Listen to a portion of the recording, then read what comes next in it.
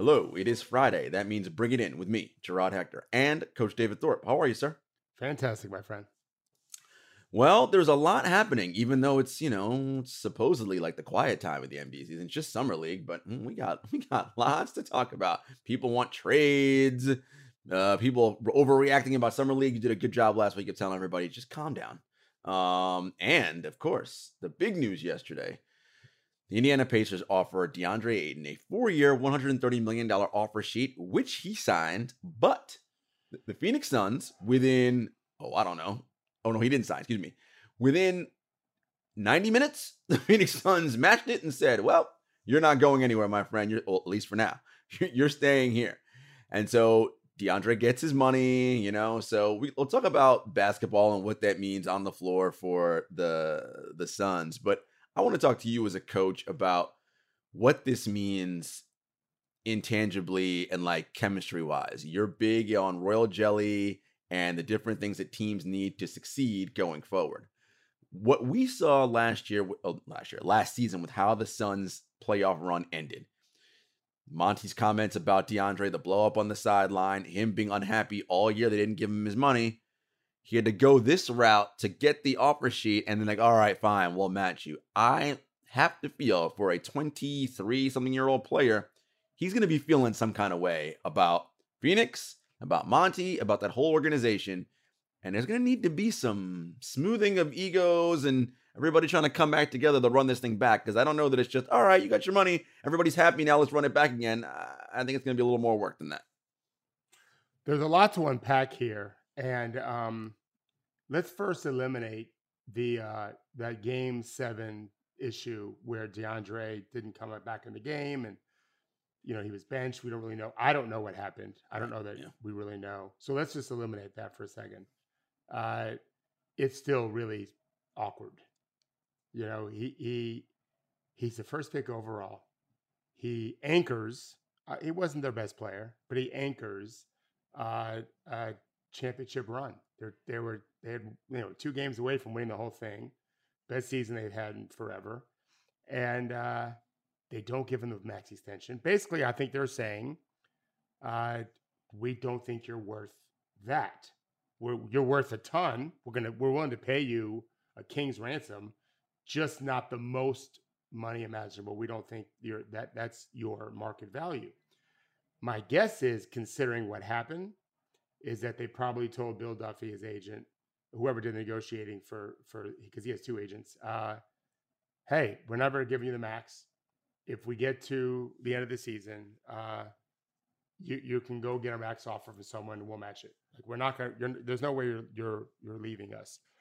I don't know that they ever said that publicly, which is weird to me. If they didn't, I don't remember ever hearing it, but that's what happened.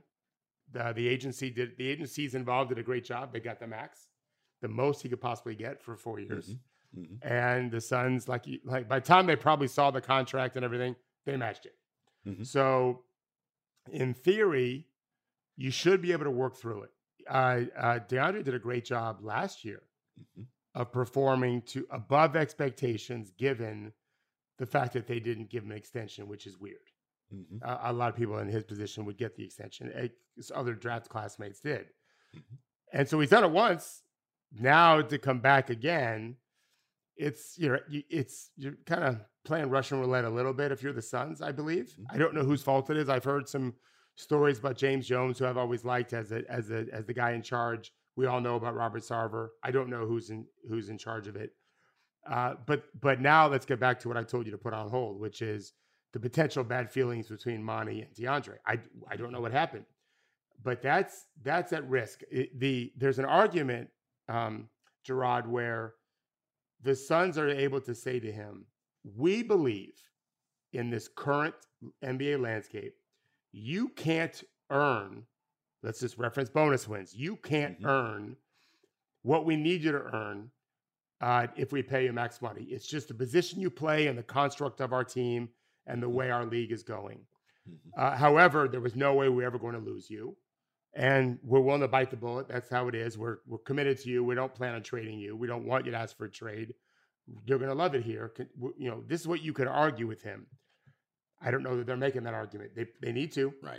They need to, or January 15th comes around, which is when he can be traded, and you might hear the bomb drop of, Yeah. I'm out of here. Yeah. Fuck you guys. Might just like that. Yeah. And he has he can veto a trade within the first year. Like that's part of the rules, I believe. Correct. The way the contract's set up. So so they can't even send them somewhere crappy, right? It's like, no, like it's just awkward. To your point, it's like, if this was your plan all along, why didn't you just do that from the beginning? Like, if you knew 133 was the number, well, then just give it to him. Like, why do you have to go through the whole song and dance of let Indiana put an offer sheet out now? Because it's gonna make him, young guys especially, they're gonna judge their value and how you feel about them by whether you pay them or not. And when you monkey around with their money, and be like, well, you don't actually have faith in me. You don't believe in me in that way. No matter what, you're selling me song and dance. And Monty and James Jones and whoever are going to have to do a lot of royal jellying if they think that they're going to keep him and not move him come January 15th. Because I imagine he has some hurt feelings right now. Yeah, I was just talking to my wife about this age group. He's only a couple years older than our twins. Mm-hmm. When they have a birthday, it's a big deal.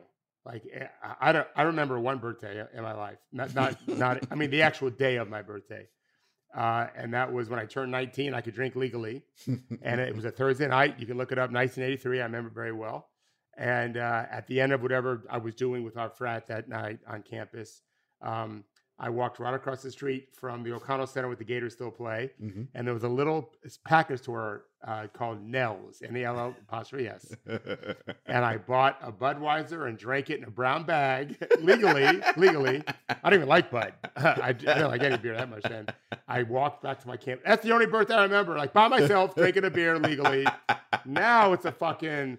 My daughter was just telling my wife, you got to do the champagne thing at midnight, and like fucking champagne's $120. Chrissy said to Rachel, like, your budget for the week for food is less than that, young lady. Like, you are not buying your friend a fucking bottle of champagne.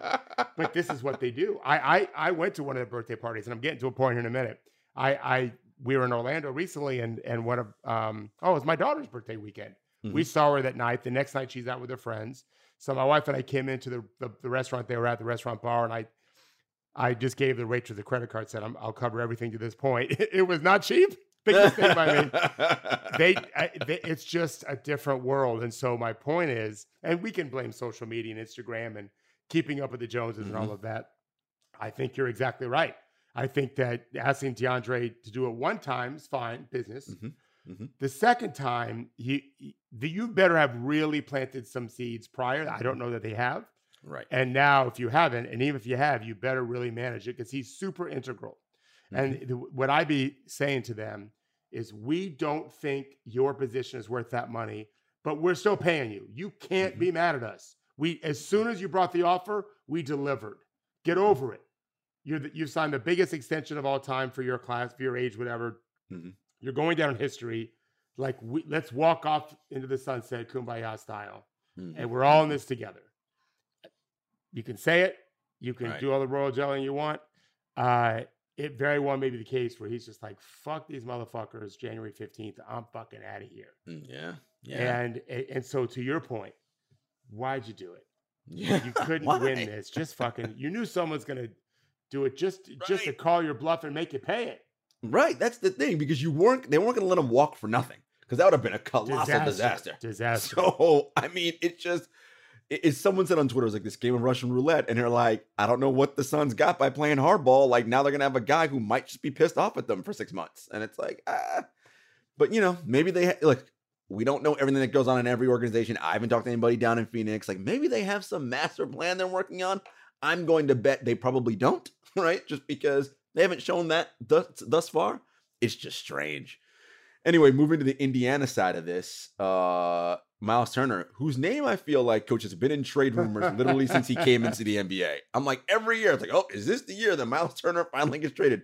I mean, he ain't even that old, but I feel like he's been on a trade block for 10 years. How's he feeling right now? I was talking to an agent about this last night who has a player on the team. You would hope that they sat him down and said, we like playing two bigs. We did it with Sabonis and you.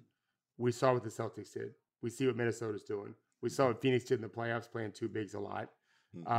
We want to play. We saw the Grizzlies. We want to play two big guys, and so we're going after Ayton. It allows you to guard fours or anyone you want, really, and play like Robert Williams. And we have an anchor to support you. And if we can't get him because the Phoenix matches, we're gonna still look for a center for you. And then after a month or two, if it turns out that you don't need him, then you can trade him and say, we really tried. He still might get mad, but it's all right. You're done. You're trading him at this point. If they didn't do that, well, now he's got to be thinking, what the hell, man? I've been, this is why I don't ever worry about players not showing loyalty to a franchise. It's just business. You as a business, as a team, that's how you approach it. You don't ever be mad for a player to do the same thing. It's just fair. It's just reciprocal. Reciprocity. So if you're Miles Turner, you're probably, in a sense, disappointed. And Indiana's going nowhere this year. If they got DeAndre Ayton, they still are lucky to get a play-in. Right now, name me the almost overwhelming guaranteed top 8 guys in the East. Let's do it right now. I bet you can do it in 25 seconds. Top 8 teams? Top 8 teams. Yep. Brooklyn. I'm sorry, not Brooklyn. Yeah, right? Boston, Milwaukee, Philly. God, who am I missing? A bunch of easy ones. Toronto, Atlanta. Yep. Who else am I missing? Number one seed in the East. Number one seed last year. Oh, Miami. Forgot about Miami. There's Miami. 6. There's 6. Okay. How about the team in the Windy City? Oh, Chicago. Christ, forgot about Chicago. Right. Oh, Cleveland. There's Cleveland. 8. There you go. I told you could do it in 25 seconds. And I didn't even name Brooklyn. I didn't put Brooklyn in there. Right. Which could be if they keep Durant, they'll be right there. Right. So what I'm saying is, if you're Indiana, even with DeAndre Ayton, who are you beating out from that group? Because you're still depending on Halliburton, who's 23, 22, Mathurin is 20. Nembhard, the 31st pick, is a good player, but he's a rookie. Right. LeVert's not even there. No, he's not even there. Yeah, he's not even there. They've got some work to do. So if you're Miles Turner, you're like, fuck. I want to get traded now. So if you're Indiana, you're like, okay, let's hope he does, and we're gonna try to get Victor Wembanyama, whatever his name is. Is Carlisle excited about coaching a team like this that's super young and or is he like, oh God? I don't know. My guess is that there's some fun things you can do if you think you've got a young core. In my book, I wrote about the worst team I ever coached. I was the assistant. I just volunteered to help a buddy of mine whom I got the job, and then he was not winning. And so I said, fuck, he called me. He's like, where'd you get me in here? Come help me. So he's one of my best friends. We won 2 games. We played 4 freshmen a lot, started them a lot. That same group 2 years later went to the Sweet 16. Same group of kids, except for the one senior. We had one senior and a bunch of kids. And 2 years later, we're in the Sweet 16. We pulled a huge upset on the road in the final 32 against a great team. That was a blast, only winning 2 games. And the 2 games we won was like winning the Super Bowl. But we knew what we were building. We knew what kind of toughness. I had a coach say to us, one of my best friends was a coach of a very, very good program out of the area. And we played them every year, and they used to spank us. And then we started beating them in great games. And I said, what's the biggest difference? And he said, you guys are just so much tougher. He said, my players have talked about it. The guys we've had for 3 or 4 years, it used to be fun playing you guys. And now even if we beat you, it ain't fun because you guys are so much tougher. I think there's some joy in that. Rick's been in a lot of big games. Yeah. I don't know how long Rick is there for coaching. I can see him bumping into management at this point. Maybe not this year, but after this year, the way Pat Riley bumped up, fired Stan Van Gundy, took over, and then bumped up again. I could see him doing that. I do like their core. Their summer league team. I don't totally understand how they're evaluating how they're seeding. I think it's strictly based on quarters. Yeah. Indiana, if they win 4 quarters, they play the Wizards. I think they're in the finals of the summer league championship. They've got and a bunch of those players will be on the roster. Like they've got some good players, and Mathurin's looked good. So my point, but Miles Turner is like, Toronto needs a shot blocker. If the Bulls could use a shot blocker, they may not want to trade Vooch, but they could use a shot blocker. So I could see him pleasantly visiting with, hey, where can I go? Yeah. So, it's interesting you say that, right? That you're never mad at players because it's a business just saying the way the team treats it. How do you, as an organization, and this is the part about team building that I feel like fans never want to pay enough attention to. There are still human beings involved in this, right? Yeah. So how do you keep the ship flowing in the same direction, everybody rowing, right? When this type of thing has happened. And I think it's with honesty, right? Which I feel like in this business, you probably don't get a ton of it, right? But teams just being honest with players and vice versa. I think there's two things. So clearly that's one, and that's just having integrity to what your word is. Lying to players is never good. I'm sure I've mentioned this before when my good friends kind of took over the Grizzlies a long time ago. Mhm. I wrote them a memo. I put the memo in my book. Basically, how to build that culture. And one of the things I wrote is I was not involved in it, but I was speaking for them. You want to be so invested in the success of your players that when they leave because they're just too expensive, or you have to trade them for a business decision, or you have to cut them because they're just not good enough, you want them to weep, and you want to be weeping to say goodbye. You can't do it with everyone. There's players you'll acquire via trade, free agency, or draft that don't turn out to be the kind of person you thought they were. Mm-hmm. But the goal would be, I want to fall in love. I once was accused of just completely falling in love with all my players. I'm like, yeah. If I don't love them, that's part of the deal of player development. Is the Pygmalion theory. It's shaping them because you love them so much and can see where they can get. So to me, this is what we're dealing with. There's so many teams struggling with this right now, to include your team in Brooklyn. How do we piece this back together? It starts with just being so invested in these players, into their future, on the court, off the court, checking in with them all the time, not just about any one thing, but just as on a human level, on a personal level.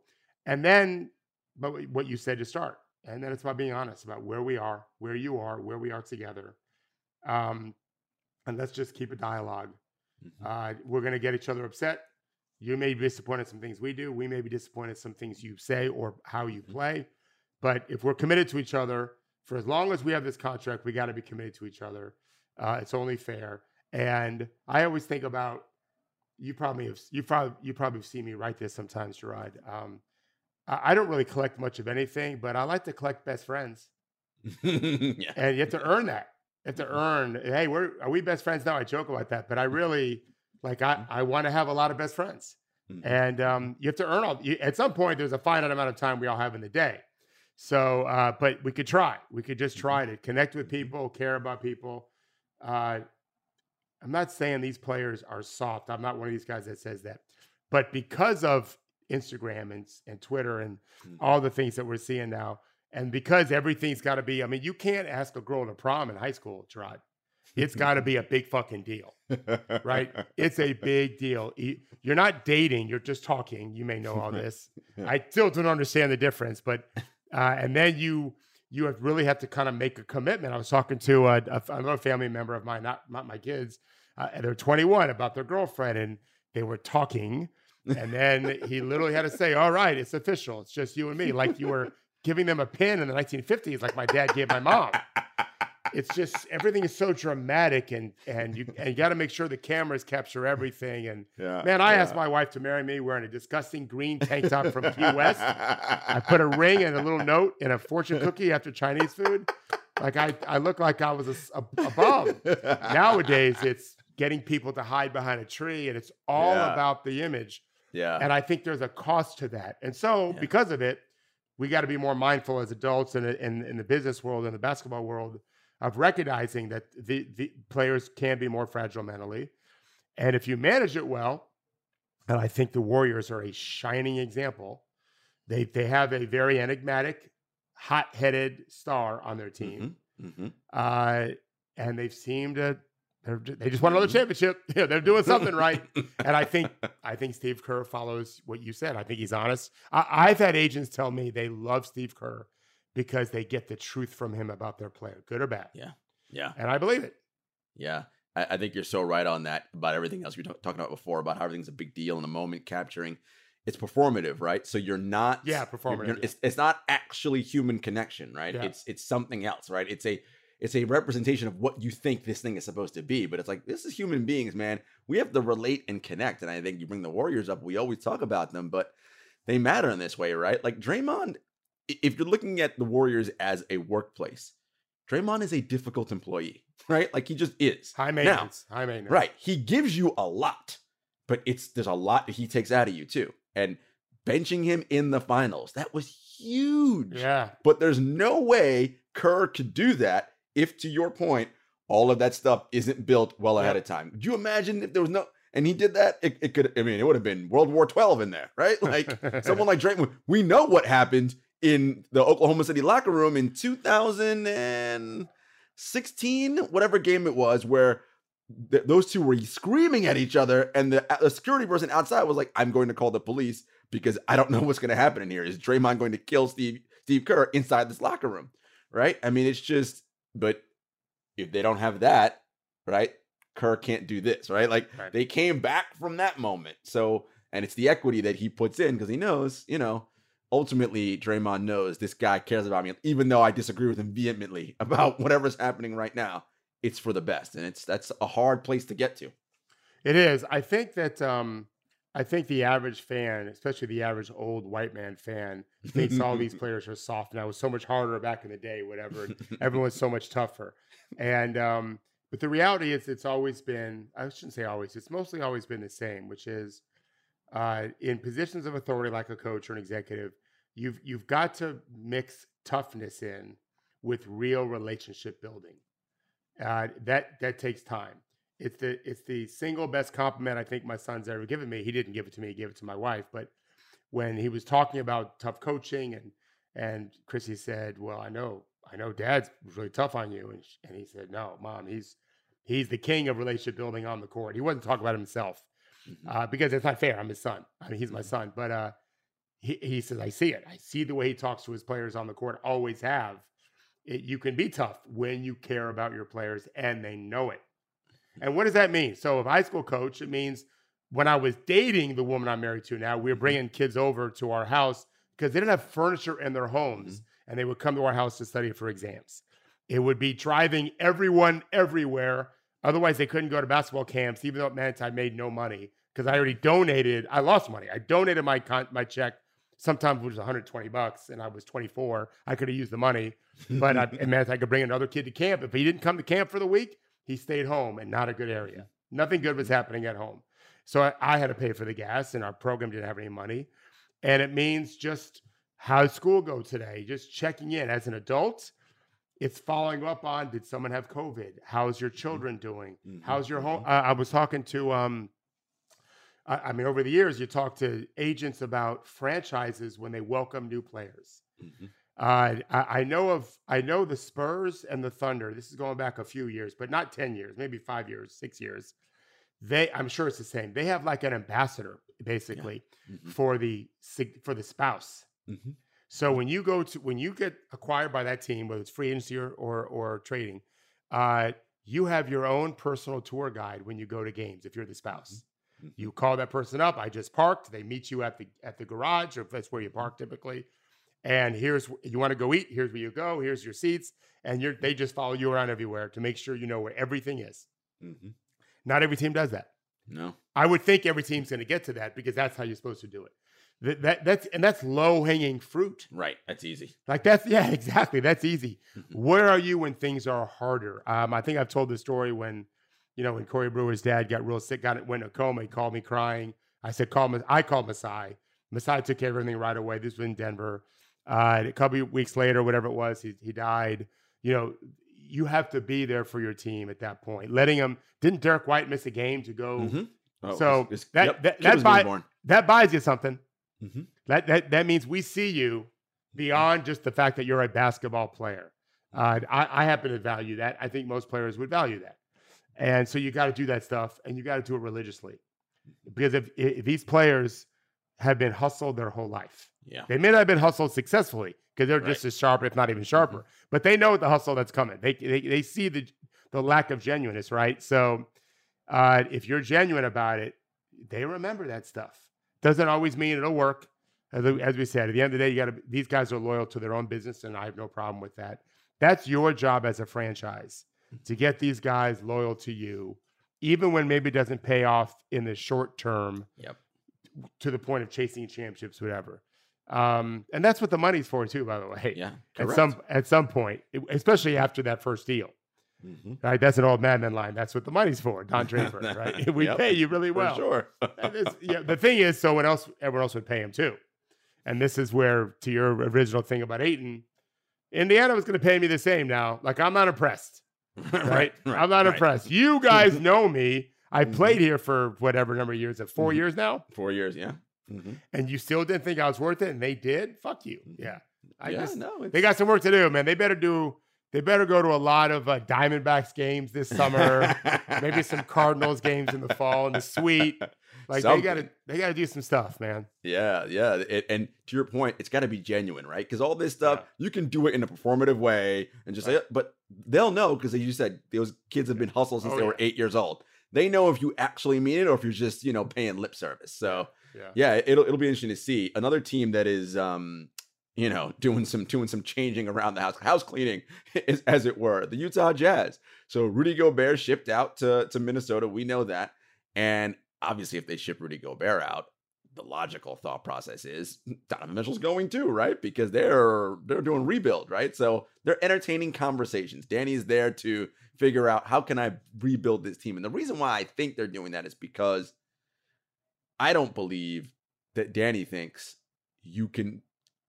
Donovan Mitchell is the number one on a championship team.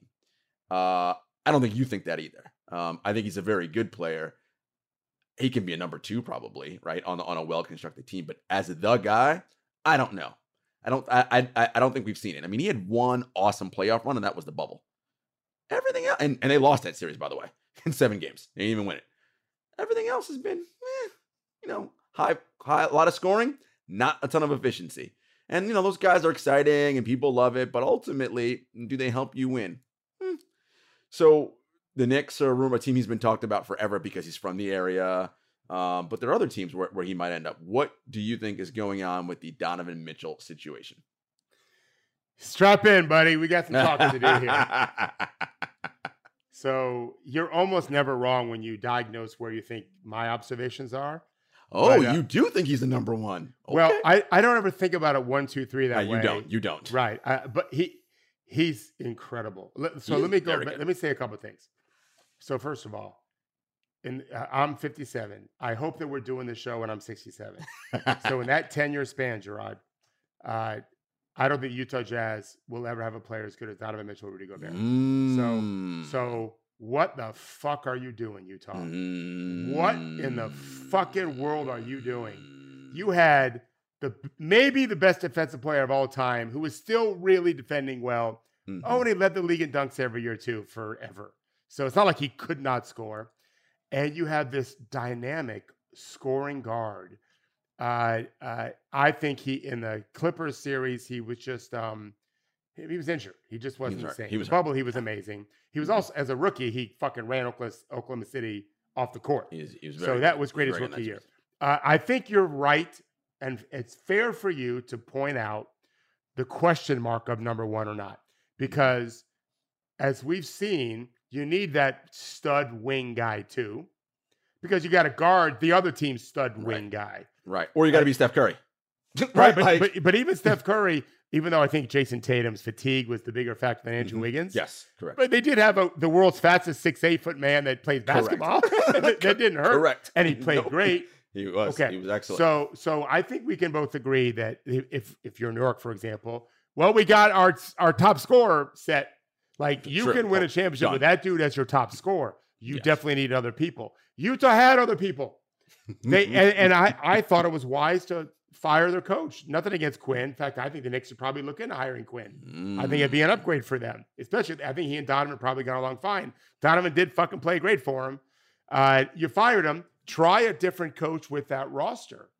And instead, it's so arrogant to think that you're going to just be able to run it back in a couple of years after what you just had.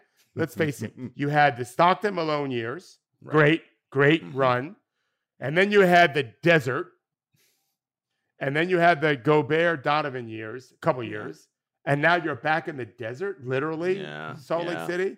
What are you doing? It's absolutely crazy that they think it's going to be so easy. Now, if they get Victor, who we'll talk about later, well, and they might, but still, you're still years away. Away. They have a lot of picks.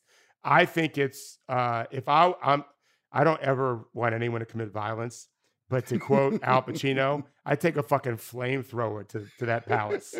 Like we have this incredible team.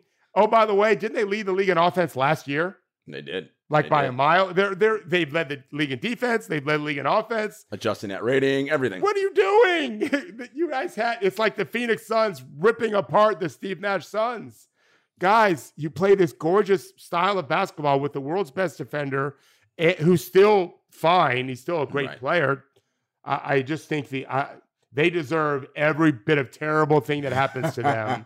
They got a new owner. New manager, whatever. They fucked it up. If I was a Jazz fan, I'd say, guys, I'm done. Do you think it's because they got the new owner and he wants to, every new owner wants to put their imprint? But it's like, well, I get putting your imprint, but dumping Gobert and Mitchell. I mean, and look, Mitchell may end up staying because they may not get what they want. Right. They can trade for a center and be fine again. It won't be great, but they'd be fine. That seems strange to me. Unless it's because those two really don't get along and they were just like, we're not doing this anymore. We can't keep these two together. Right. So if that's the case, then trade for valuable players, not just picks. Yes. But to your original point on this, it seems like they're building for the future. And wow, can they do that? I put a thing on Twitter, as you know. They can trade Mitchell to the Knicks and get a bunch of those picks. Mm-hmm. They can trade all their multi-year contracts pretty much to the Lakers for Westbrook, waive him. Mm-hmm. Buy him out, save a couple million. Yeah, maybe save $1 million or $2 million, because someone else will sign him. I'm sure. And basically they'll be the cheapest. They'll have the lowest payroll for the next 4 years in the NBA. They'll get all the luxury tax money that's coming in. All these picks. They can do all of that. But again, if you're a Jazz fan, you're like, we finally had this 2-year run where we were really, really good. We changed our coaches, great, and now we're starting over again. Like, we'll never, I may retire and they'll never be as good as they just were these last 2 years. Yeah. And they just threw it away. It's just absolutely ludicrous to me. It's terrible, terrible decision-making. It doesn't mean it won't work out, but it's just bad strategy. And I don't know if this owner wanted to do it. My guess is management convinced him. We can't win with Donovan Mitchell. Well, we'll see. We've heard that before. We've heard KG and Dirk, and it's a long list of guys that you couldn't win with them. Yeah, maybe you can. I think they fucked it up. They deserve, like I said, all the terrible things coming to them. I mean, my thing was always, could they figure out a way to get themselves a little bit better wing defender types? Of course they could have. Yeah. Because that was the issue, right? It's like, well, when you got Rudy on the floor with minus defenders around him, of course you're making his job much harder in the postseason. Just get some better guys on the wings, which I thought they could do, but they never did. Well, and just change up the way, they're just not, Quinn's not a good postseason coach. They did not make some of the adjustments they needed to make. We'll see. Like, honestly, I'm really rooting. If Donovan Mitchell goes to New York, they'll be one of my favorite teams. I've never met Donovan Mitchell, but I know his game extremely well. I want Minnesota to win a bunch of games with Rudy. Like, I just want them to throw it in Salt Lake's, in the Jazz's face, not the fans. It's not the fans' fault. But I'm telling you, I'd be leading a boycott. Like, don't give this guy a penny. Yeah. We had what we've all dreamed for, a 5-year run of being in there. Maybe we never win. Maybe. That's what Ainge, I'm sure, is arguing. We'll never win a championship. Maybe. But, man, you're going to win a ton of games. You'll win 250 games the next 5 years. But that's what we always talk about. The championship should not be the measure of success. Yes, that is the ultimate goal. We get that. But you got to be really lucky to win that. How about you build a team, as the Jazz were, that win 50-plus games a year, and you got a chance. Right. And things go right. You get lucky. Oh, we're going to actually be in the finals this time. But Develop your young players, just like the Warriors did with Looney and Poole. It's 27 and 30th pick in the draft, and they're wearing a ring, and they're super important. By the way, Mike Conley goes to the Lakers in the deal I put together. I saw that. The Lakers they have to trade probably some second-round picks and maybe Talon Horton-Tucker. Yep. He's only 23. The Jazz could evaluate another young player or move him again in time. for more picks even. Great. Picks. Super. It's really worked out great for Philadelphia. And LA can't wait. This is LeBron's last year. Yeah. Like Conley, they need to win. Jordan Clarkson. Yeah, no, I mean, Rudy Gay. They're Rudy Gay. just depth. To me, some of those guys won't play in the postseason. Who cares? They'll be innings eaters in the regular season. Which you need because LeBron ain't playing 82 games, which is a story we'll get to later on. Right. You know, I was thinking about the Knicks and Donovan Mitchell. Okay. So if I'm the Knicks and in your trade, none of their major guys go away. They keep RJ Barrett. The 48 contract goes. I would imagine Julius Randle might have to go too for the money to work. Maybe you give up Reddish. But if you have a Jalen Brunson, who they're clearly pot committed to because he's already on the team, and a Donovan Mitchell backcourt. All right, that's fine. I'm okay with that backcourt. But if I'm building a team, I go, okay, I need size and defense almost everywhere else on the court with those two. Because as much as Jalen gives effort on defense, he's 6 foot. There's only so much he can do. So I think RJ Barrett projects as someone who can play defense because he's 6'7", 6'8", whatever. He's got long 6'8", arms. Yeah. You know, who's my big man that can give me that kind of defense? You know, Jericho Sims is young, Mitchell Robinson, okay. You know, Julius Randle's not great on defense at power forward, right? So who's my 4-man that I can get that can really give me a little more spacing and again some defense? But I like that if I'm the Knicks. But that's what I'd be thinking if I was going to make that move. I think you're right. So they're going to have a weak defensive backcourt. We've seen those teams win a ton of games before. Weak backcourts. And Donovan Mitchell shouldn't be a bad defensive player. He shouldn't be. He just simply shouldn't be. He's small, 6'2". He's built like a tailback. He's built like a fullback. Strong safety. And he's got a 6'10" wingspan. Like this guy should be a plus defender. Brunson will fight. We saw what Steph Curry became as a defensive player without looking like Donovan, just because he tries hard and competes. But yeah, it would help to have a +3, +4, and a +5 defensive player. And I also think you'll stagger those two guards some, maybe more so than you might otherwise, so that you don't have to have you don't have to have 3 good defensive players around him. But right, if you're New York and that's your backcourt, you're going to win a ton of games. Those guys are really good players. And then if you're New York, because what they're thinking about is, okay, RJ Barrett. And, it's funny, Cam Reddish is gone in your deal. And I'm like, you know me, coach, my basketball love language is tall dudes who can shoot, right? Like, that's what I'm like, God, Reddish can be, I feel like he can be so good if developed properly. That's just my feeling on that. So with RJ Barrett, can you see him then in an Andrew Wiggins role, right? As Wiggins with the Warriors, where you're really athletic, you're long, you guard, you cut to the rim, you knock down catch and shoot open threes. You're not going to be the primary ball handling, league guy. Maybe you can be a secondary, tertiary ball handler, but I think that would be a good role for him. What do you think? I would say more of Klay Thompson. Oh, okay. He needs to shoot better. He did. He made progress a year ago. I don't remember he shot last season. He regressed a little last year. He did. So he's not going to be Klay Thompson, but he's got he can be a 40% 3-point shooter. In fact, I think he was in year 3 or year 2. So if he can do that and then do the things you said, obviously cut, play the right way, but be a plus defender. That's a hell of a trio. It's a hell of a trio. Donovan and Jalen can really score. And if you can surround them with a shooting 3, a shooting 4, and a dunk spot 5. Yeah, that's pretty much what Donovan had in Utah. We saw how good they could do. I think they need a coaching change. Yeah. I think that I could be wrong, but I'm just not convinced that's the right guy. It isn't, because they have guys that are young on that team that have talent, but we never get to see them play because the minute they mess up, it's bench for you. Obi Toppin should be a plus player. Oh my God. Obi's, every time he steps on the floor, I'm like, oh my God, this dude jumps off the page. So athletic. But I'm like, why isn't he playing 40 minutes a night? Or not 40, 30 something minutes a night? Like, but I agree. Speaking of Donovan, and when I mentioned is he the number one, and I like how you clarified it, which is why we have this show. You're like, he can be the number one scorer on a title team, and I'm like, I like that distinction. Seth Partnow put out his annual tier rankings. The final tier came out today, and everyone I think is slotted where they belong in my estimation. Nothing really jumps out to me. It's like, oh my God, this person is egregiously, miscast.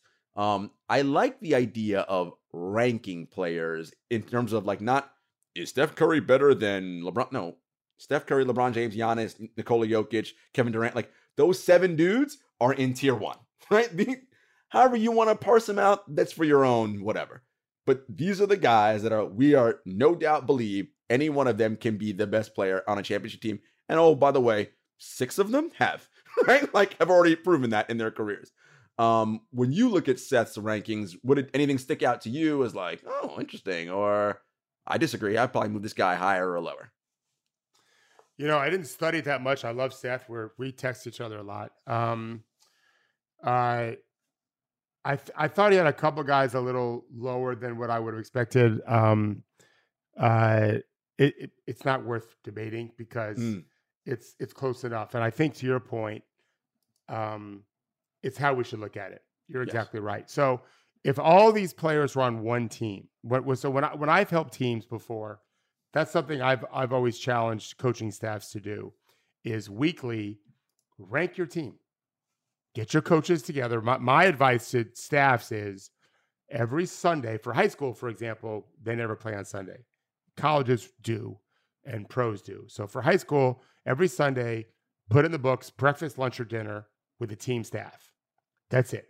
And in that dinner, rank your team and keep track of it in a notebook.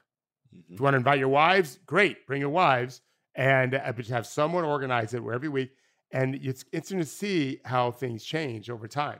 Because, for example, if you notice the guy ranked third at the beginning, or the girl ranked third, is ninth a month later, well, what's going on? Like, you may not even think about it. You may think about it, but you may not. It's right there on paper. You can see them drop. You can do tables every week and fancy charts. But that's with your team. Yeah. In the league, I think Seth is right. I think what you're saying is right. These are the best, the best cut. How you evaluate is a little bit different. You can look at metrics, you can look at value. We at True Hoop would look at bonus wins as a way to maybe differentiate them. Is how much more are you delivering than what we're paying you for?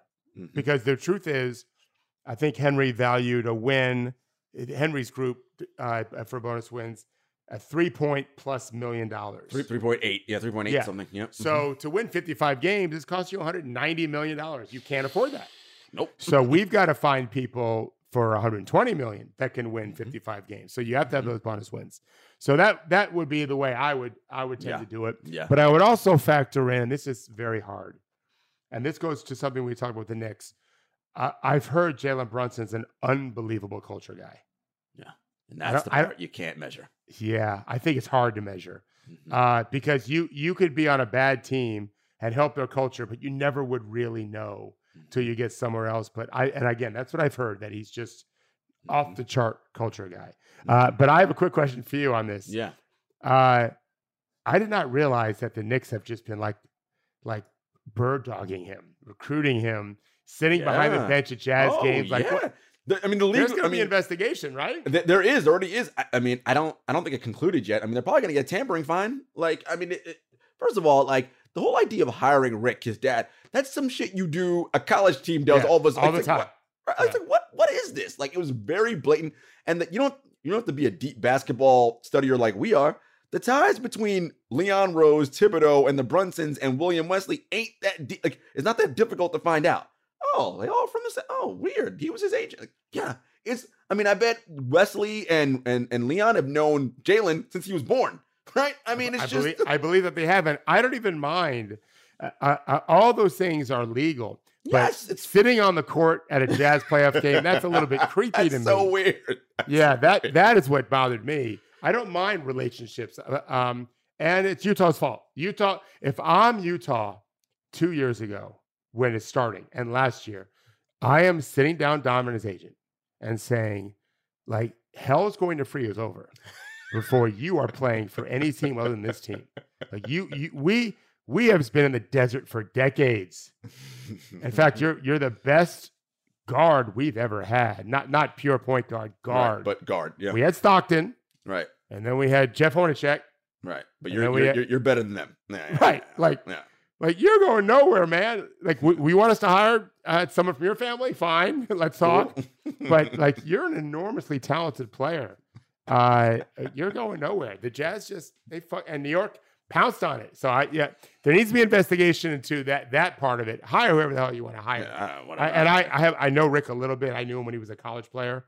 Seemed like a great guy. He certainly raised what I've heard is an amazing son in Jalen. The Knicks are trying to do things the right way, culture wise. Let's see what it turns into. It does. It Thibodeau gets in the way. Well, there's that, and I feel like then they do these other moves, and I'm like, how does that work? Like what? Like, so remember last year when they re-signed Randall? I was like, okay, look, maybe sign and trade him, whatever. I was like, because I don't think he's going to be this is his height. I don't think he's going to be better than he was this year. He was All NBA third or second team last year. Second team, I think. Second team. I think so. That ain't happening again. Like, he's not, like, that's just not a thing. And now everyone knows the value is depressed on him. So it's like he's got 3 years left on that deal. It's going to be a little bit tougher contract to move. Fournier, I guess, he's got 2 years left at 20. I mean, it's just some weird signings. And I'm like, I don't get it. I mean, they got off the Kemba Walker deal. Great.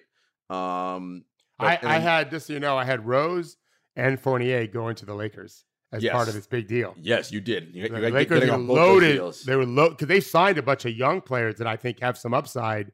So they'd be deep as hell. Just what you said. LeBron, AD missing games.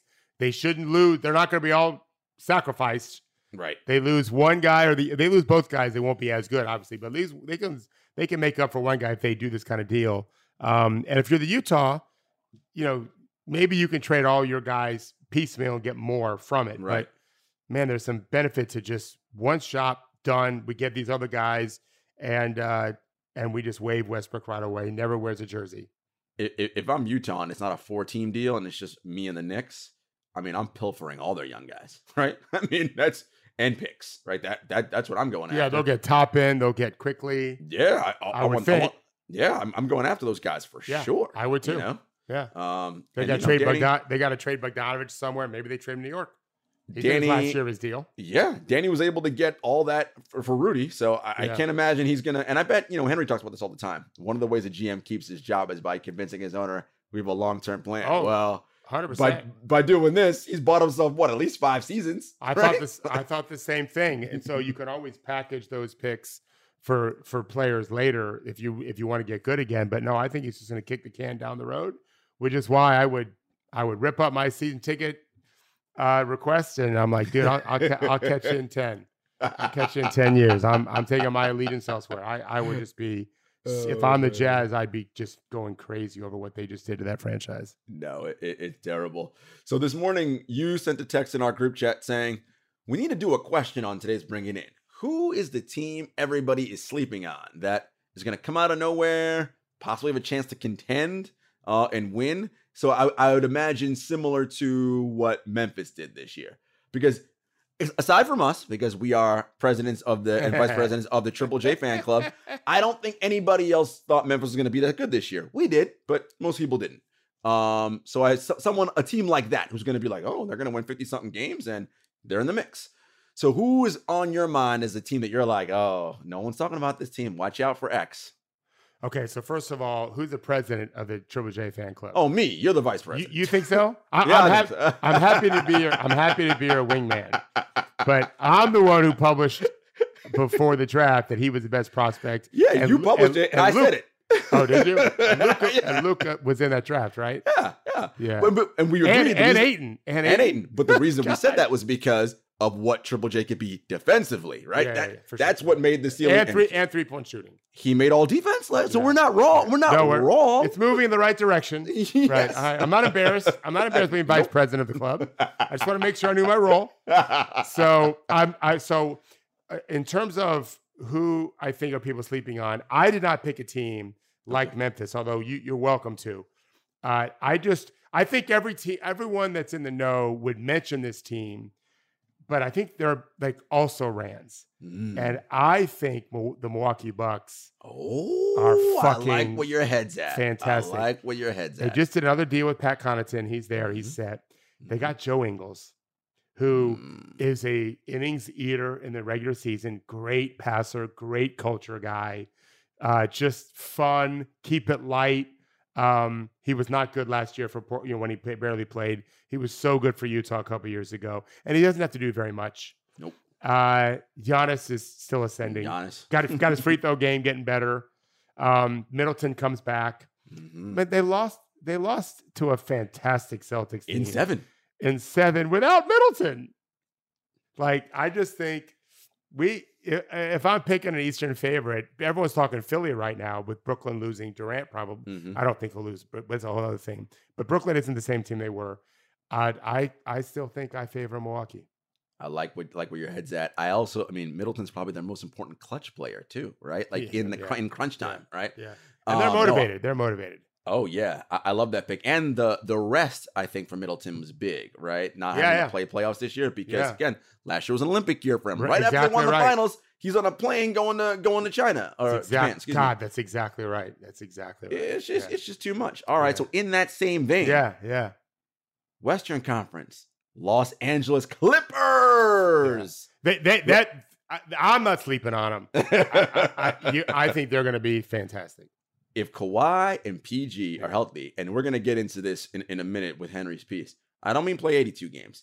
If they manage them correctly and they play 60 or whatever the number is, that's a two-way wing combo that. And they're so deep. Yeah. They got Zubac inside. Right. They got they have and Luke Kennard is good. And Reggie Jackson's good. Yeah. And John Wall doesn't have to play but 10 minutes, 8 minutes a half, 6 minutes a half, potentially. Going against backups and third stringers, most likely, John Wall. Yeah. With Terrence Mann running with them and Luke Kennard shooting. They lost Hartenstein. He's good. He matters. Yeah, he was good for them. I think that I probably put him as right there with a Western favorite. Once I see Kawhi play, I need to see him play. Yeah. And because it's been 2 years since Kawhi played. No, not 2 years. No. He got hurt though. That's right. Yes. In the Jazz series 2 years ago. Yes, he got hurt in the Jazz series in the postseason. Yeah. Jeez, I think the Clippers can really be terrific. And I told you, Ty Lue's my new favorite.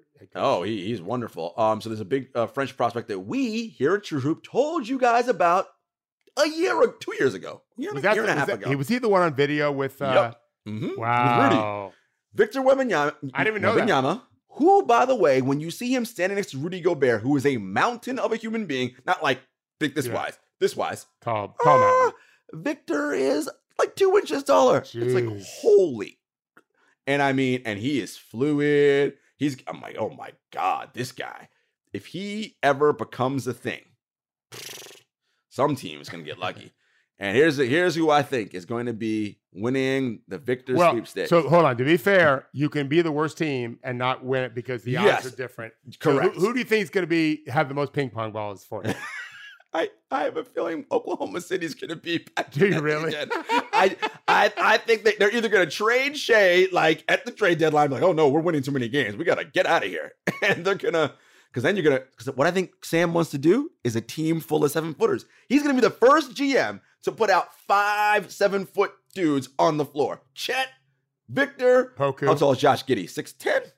Whatever. 6'8". All right, close enough. Was it Poku? Poku. Yeah. He's going to put 7-footers out there. Which, by the way, you know my theory. If you have a team full of they're not that level, but if you have 5 Kevin Durant's on the floor, that'd be fine. But they don't have any of them. Well, they don't have one. They have none right now. Right. Oh, in theory, 5 Durant's, that's definitely a champion. Yeah. All right. So you're going OKC. Yeah. I'm gonna stick to Brand, and I'm going Utah. I think Utah is gonna get rid of everybody, like everyone that's any good, and I feel bad for the new coach. Like, what did you sign up for? Bro? Listen, yeah, he'll be fine. He'll get paid. Yeah, there's only 30 of these jobs available. You're right. But it's just he might get a second job. Well, here's the fun thing: they're going to be drafting the 2 best French players back to back, right? Like in back to successions. God. Great Rudy idea. And now Victor, right? Look at this. This is amazing. Holy cow, that's true. That may not go well. Yeah, Rudy can't have good things. Well, who knows? We'll see. But I think they're going to get rid of, because don't they have Pat Bev? Yes, they do. Yeah, they do. And they've got Malik Beasley. Those guys can't be traded till the end of August. So in the Minnesota they're going to move those guys. I think they're going to trade everybody. And I get it. And just be the worst team in the league. Mm-hmm. Yeah. So Summer League coach, I texted you 2 days ago and I said, tell me everything about Raekwon Gray. I think he's going to be amazing. No, you did not write that. I didn't say that. No, you wrote it. Your question was better. It was, I want to know what you know about Raekwon Gray. Do you remember what I wrote back? You're like, I know everything. Right. I know I struggle with confidence. Raekwon played at Florida State with Max, coach's son. So of course you know everything about him. But the reason why I got excited was because I said, okay, look, I'm big into player development. This is what happens when you hang out with Coach Thorpe and become friends with him. You become obsessed with it. But you realize this is what matters. Like, yes, I think so. Stars are stars. Like, we get that. But you need to fill out the rest of your roster. How do you know who's good? There are probably a million good people, but you don't know because you're shitty at developing guys. So I said, okay, these are 4 guys in Brooklyn that I love. Gray's one, Kessler Edwards is one, David Duke Jr. is another one, and Day'Ron Sharpe. And I think you like just about all of them. Yeah. But talk to me about Gray and why you think he'll be an excellent player if given the right royal jelly and developed properly. Yeah. Well, first I want to say one of my favorite players in Summer League has been David Duke Jr. Yes. He can't shoot. He's got to learn to shoot. At least I don't think he can shoot. But no one stops from going to the hole. He's so good driving downhill. And here's the thing. Like, we're drafting dudes like Johnny Davis from Wisconsin, 10th. All he does is go to the rack. He's not any good. Duke's a little bit older. This guy is a talented player, David Duke Jr. I'm a fan. A relentless attacker. I really like him and plays really hard. And Raekwon, like, there's a reason why Pat Williams came off the bench when he was at Florida State and they went number 4. And then Scotty Barnes came off the bench because Raekwon was playing their position a lot. He's a primary ball handling PJ Tucker. He's a big, strong dude. He went to the combine fat 2 drafts ago and destroyed him. He was 57th pick, I want to say. And he was shooting threes early in his career at Florida State. He stopped just driving all the time. I don't know why he did that. His shot looks great. Very quick hands, very quick feet, 6'8", 250. Like, he's PJ Tucker with primary ball handling abilities. He really knows how to play. Very dedicated guy. I thought he was a 10-year starter in the league. I really did. I still do. I've not been impressed enough. I've watched him play this summer. He's better than what he's showing. I think he's been rocked. These guys, and not Raekwon and not Florida State players, any player who thought he was a first-round pick, left early and didn't get there, it's hard. And playing G League all last season. If I was them, I would two-way him. I wouldn't even two-way him. I would give him a deal and really give him a chance. He doesn't need to be in the G League anymore. I think he's only 22 or 23. He's young. He might be 22.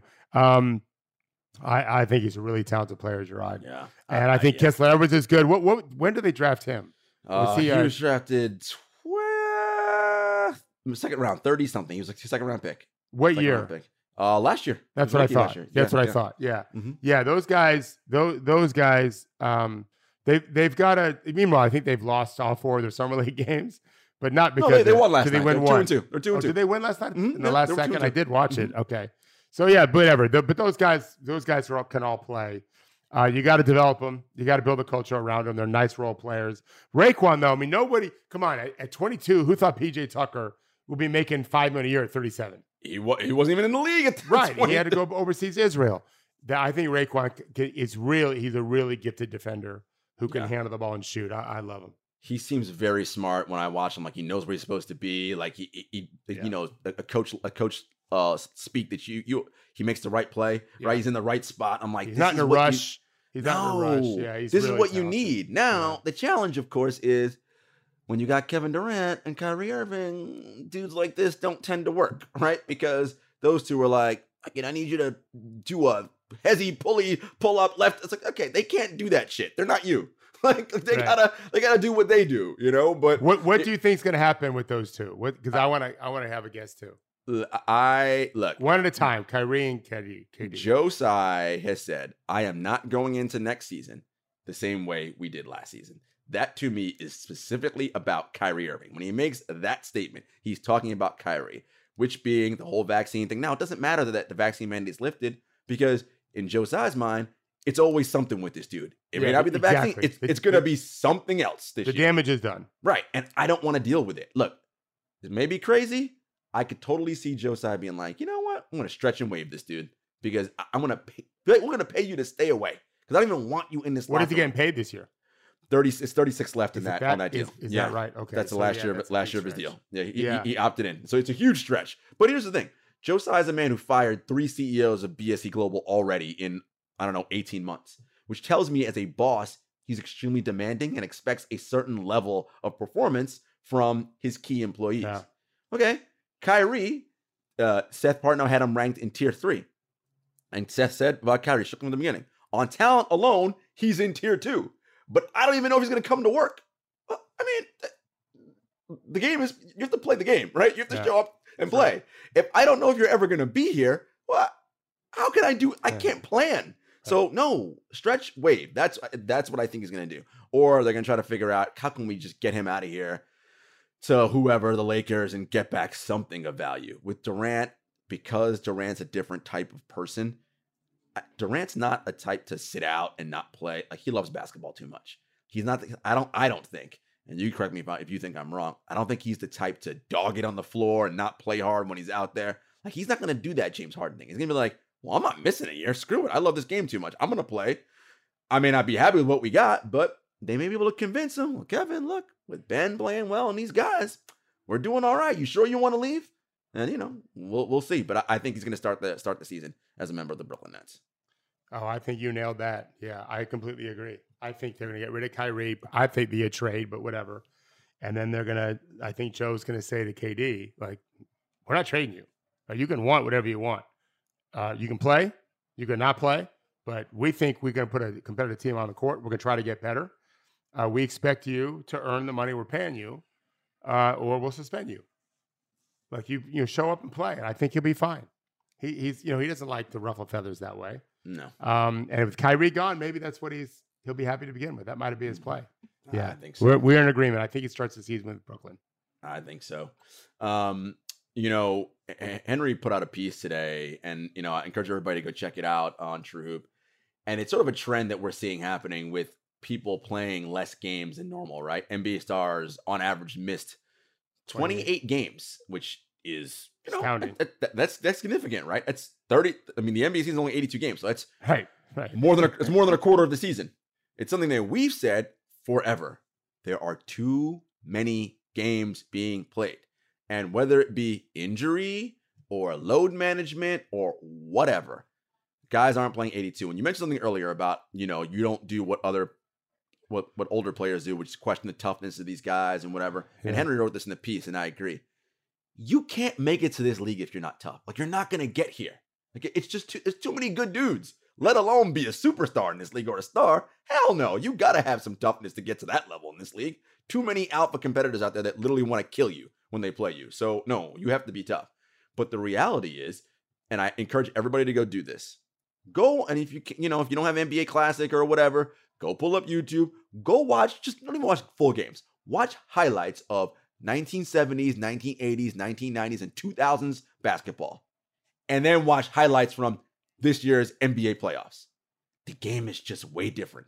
You used to be able to, you had to guard space from the rim to maybe a little bit above the free throw line. That was, and then obviously everything around it. Now you're going logo and to the rim. That is, when you think of a car and like ballistic force, like that's just that ability to sprint back from in the paint, race out to 30 feet, like that puts pressure on your joints. And that, it's just harder to play basketball now. The way the game's spread out, it's way, way harder. Athletes are bigger, stronger, faster, right? There are, I love this part in the piece. There are almost no unathletic players in the league. The only unathletic player that, I'm not even going to say unathletic, but the closest to is Jokic. And I love when Henry talked about Coach Thorpe's way that he describes Nikola Jokic, because he's got computer brain. He plays at his own speed. He does music. He just kind of like does his own thing. Like, but he is just one dude who can do that, right? Everybody else, right, doesn't have that ability. They've got to be like, I'm getting killed out here on this floor. And I think we saw it, and I think the reason why we're seeing it now, especially, Coach, is because of what has transpired the last 2 years.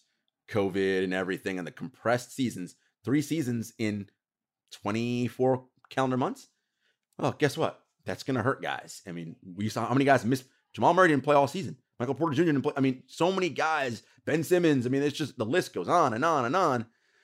I think Adam's got to start looking at things, and he's talked about potentially cutting games. I think he's got to really look long and hard at this.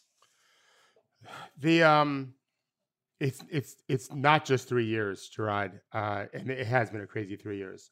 It still is. Like there's people still testing positive for COVID. My assistant got COVID when he was in Vegas, and so I wasn't exposed to him. My next door neighbors right over here. It's everywhere. They're all fine, but it's athletes are showing up to the NBA with their wrecked bodies. Mm-hmm.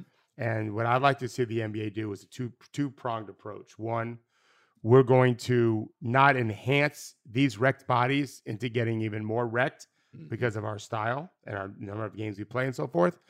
And also, we're going to institute better strategies to help them recover the wrecked bodies that they have and get back to where they once were. Name someone a health czar, and they're strictly in. Their job is to help all 30 teams institute better practices for not just load management. That's just a catchphrase for it. How do we help these guys not just prevent getting injured, but actually build better bodies so that they aren't at risk in the future? It's an issue, which is why I talk about innings eaters. You need to have guys that'll suck those minutes up and soak them in and not be bad. You got to be quality. So that we can rest our better players more, let them recover better, and have them in the postseason when we need them most. No, I'm with you 100%. And, you as someone who, obviously you coach players of all levels, but you used to coach a lot of younger youth players when you're first coming up. And I know it's the same for you as it is for me, even though I'm a little bit younger. My best swimmers coach were the kids that played multi-sports. Those were always, and I'm talking about kids who make senior national cuts, Olympic trial cuts, right? Played multiple sports growing up. Most of the top athletes in the world, if you look at their history coming up, they were also top. Like Drew Brees was a nationally ranked junior tennis player. Like, I mean, these are the things. And I feel like this early specialization that parents do, for sure. The Tiger Woods model, for lack of a better term, okay, you can create a Tiger Woods, but that's 1 in a million. Yeah. The rest of y'all, that ain't happening, right? No, it's 1 in 7 billion. Well, I'm just gonna say, he's the best ever. Right, that's one, which is you're not getting that, right? Yeah. So now you got kids who are 11 who only play baseball, already getting Tommy John surgery, all sorts of like ridiculous things, and it's like, what are we doing out here? Because there's something inherent in the ability to, when you're playing other sports, it's different muscles, cross training, just for your mind's sake, right? It's something different. It's okay to play sports all year round. But one thing repetitively over and over, to your point, it's where these joints are already coming in with treads coming off the tires, right? Like, and it's problematic. It is, and I like the NBA to set a better example at the top, and then have it trickle down and try to, we have no basketball federation. There's no organizing body covering basketball here like there are in a lot of countries in the world, in Europe especially, and Asia, and I would be happy to volunteer my time to something like that, having spent so many years working with young people, both before my son and after he started playing. The programs I was involved in, we did it the right way. We managed all of that. We didn't, in baseball, we didn't let them throw curveballs. We really limited their pitches. I have vivid memories, Gerard. This is going on. So 11 years ago this week, my son's All-Star team had made it to the state sectionals because they had won their championship locally in our county. And I was in Vegas at Summer League, so I missed some really incredible baseball if my son played.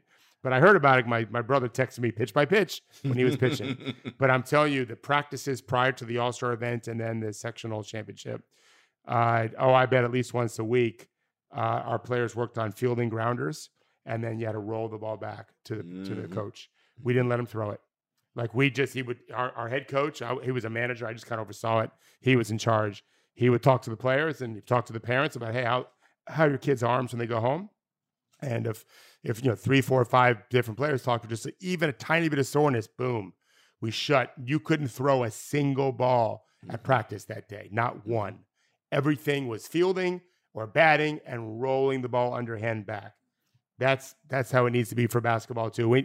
I did it with a player this week. I pretty much told his agent, we need to take a day off. That's normally we don't take. When the player said he didn't want to work on step back threes with me because his knees were a little sore, I realized, and we had already had a quiet workout, he needs another day. And he didn't fight it, which is a good sign. The agent said to me, he called the player, and the player's like, yep, I'm going to take a day. That's fine. That's And this is a NBA player. This is a pro, people. He's one of the best players in the world, and he's 6'9" or whatever, 6'10", and amazing shape in his prime. And he didn't want to do step back threes because he felt a little soreness. He has a therapist at his house 5 days a week. Like he is a very dedicated thing. But this is how you get hurt. You just push it. It's July. What are we doing? Right. Yeah. That's not happening in AAU. I promise you that. Well, they're playing nonstop. That's a whole other thing, and I'm sure you've got your issues with that and how that whole thing goes. Oh yeah. But everyone, check out that piece because it really, Henry posits a couple different theories on why things are happening, and again, we want to see these guys play their best ball in the postseason, right? But it just the way the schedule's set up, we don't see that because Jason Tatum.